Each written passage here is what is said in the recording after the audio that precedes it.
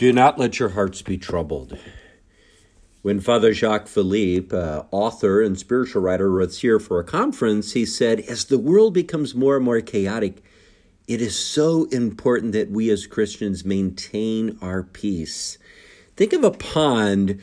When a pond is stirred up and agitated, it can't reflect the rays of the sun. But if a pond is perfectly at rest and still, it reflects the rays of the sun. So if we're going to radiate Christ to the world, it is so important that we as Christians maintain our peace. But what's happening? We are more and more becoming anxious. In fact, this generation of young people, they say, is the most anxious generation ever. Well, Father Luke and I were down in Miami this past week. We're actually on a business trip. This wasn't vacation. We were visiting a community of religious sisters, and we were blessed to spend a lot of time with the Mother Superior of the community, Mother Adela. And in the midst of conversations, she simply said, Jesus is the answer to everything. Jesus is the answer to finding peace. When we try to live our lives apart from God, as our world becomes more and more secular, it shouldn't be surprising then that there's more anxiety, that there's more fear, that we're not living in peace. Jesus wants to give his peace to us. Peace I leave you, my peace I give to you. Now, when Jesus gives a gift, he doesn't reclaim it. The only way we lose our peace is if we willfully surrender it. So, if I'm not at peace in my life, the only person to blame is myself. It's not that Jesus has reclaimed his gift. It's that I have done something to surrender my peace. Well, why do we lose our peace? And how do we maintain our peace? Let me share a story. When I was vocation director in Lawrence, I lived next door to a community of religious sisters, the Apostles of the Interior Life. And one day, Sister Susan came and said, hey, Father Tony from Peoria, a friend of our community, is coming to visit. Could he stay at the rectory? Sure, sister, no problem. Well, a couple of days before he was to arrive, Sister Susan came over and said, hey, can I see if his room is ready and in order? Sure, sister, come on in. So Sister Susan comes into the house, and it just happened that my bedroom door was open, and let's just say my room was a little messy. Well, Sister Susan looked in, and she says, Father, disorder in here leads to disorder in here, pointing to her heart. Her point is, if we're living in the midst of chaos and disorder, we're going to lose our interior peace. Have you ever experienced that when your house or office is just so messy that you get to a point you just got to clean it up? And in doing so, you restore some semblance of peace. Well, there is a virtue to order. Sister Susan told me my homework was to make my bed every day and clean my room once a week. So I share that with you as an order from Sister Susan. Well, let's relate this now to our spiritual life. Disorder in our spiritual life causes us to lose our peace. What introduces disorder in our spiritual life? Sin. All sin is a turning away from God toward the world, toward creatures. And remember, if we lose sight of God, if we lose sight of Jesus, we're going to become anxious.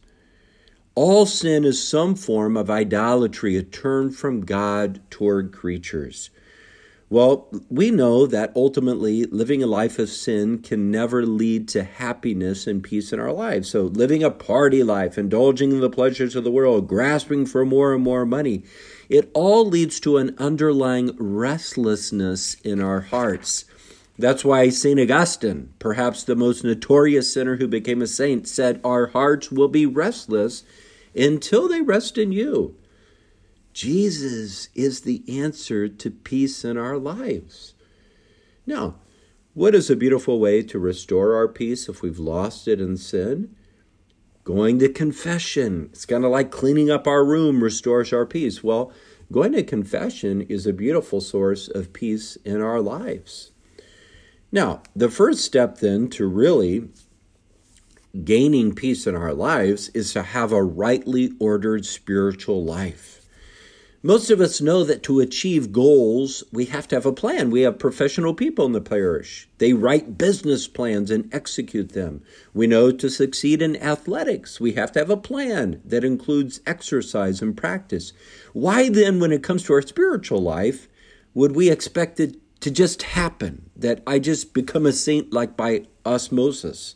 We have to actually have a plan for our spiritual life. A well-ordered plan would include things like keeping Mass at the center of the week on Sunday, scheduling my 20 minutes of daily meditation and prayer, going to confession regularly. All these things go into a well-ordered spiritual life. Why would we be surprised if we're not attending Mass and not praying daily that we wouldn't be at peace? Jesus, again, is the answer. We got to begin connecting the dots. Well, what else causes us to lose our peace? We could go on and on about this. Trying to control everything. What's the remedy? Deeper surrender, putting things in God's hands. Self-reliance leads us to losing our peace. When I think everything's up to me, it's easy to become overwhelmed and anxious. What's the remedy? Trust in God, asking for help, turning things over to the Lord. Well, let me just close with one other. And this is a biggie. Fear causes us to lose our peace.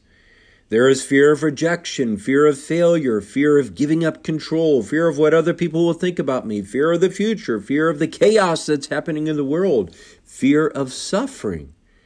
So many fears, and ultimately fear of death. Just recently, Pope Francis canonized 10 new saints in the Catholic Church, one of whom was Father Titus Brandsma. He was a priest in the Netherlands and had a background in journalism. And so in the 1930s, the Cardinal Archbishop in the Netherlands appointed him to be the spiritual advisor of over 30 Catholic newspapers in the Dutch world. Well, the Nazis invaded the Netherlands in 1940.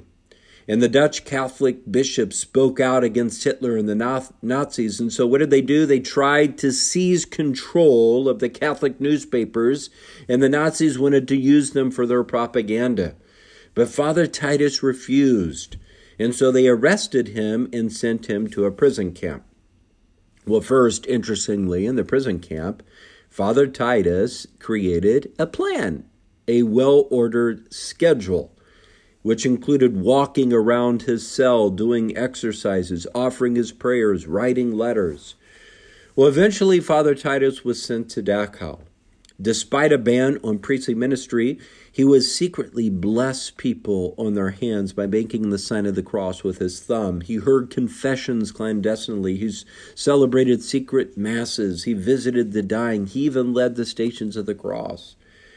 But what upset the guards most was that Father Titus radiated peace, and this irritated them.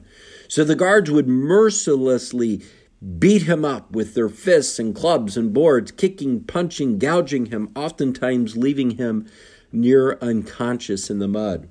During one beating, Father Titus was holding the Eucharist, concealed in a tobacco pouch, and as he was being beaten, he hid the Eucharist pinned under his arm. When he got back to the barracks, one priest tried to console him, and he said, "Brother, thank you, but don't pity me. I had Jesus with me in the Eucharist." How did he do it? How did he live in hell and not lose his peace? Well, the answer is in the gospel. Jesus says we will come to him and make our dwelling with him. Peace comes from the indwelling of the Holy Spirit, from Christ's presence. Jesus is the answer.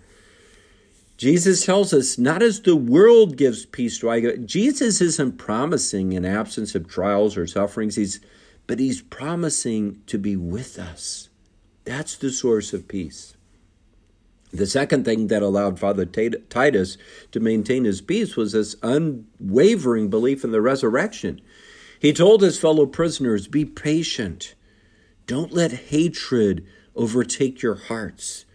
He said, "We are in a dark tunnel, but we have to go on. At the end, the eternal light is shining for us." He believed in Christ's victory over death, and he kept his eyes on the goal, on Jesus' promise of eternal life. St. Paul says this momentary light affliction is producing an eternal weight of glory. We don't have to fear suffering. We don't even have to fear death. Faith and trust in Jesus is the answer. Well, Father Titus received a lethal injection in Dachau in 1942 and is now a saint in the Catholic Church, is experiencing eternal rest and peace. Jesus wants us to have this gift of peace.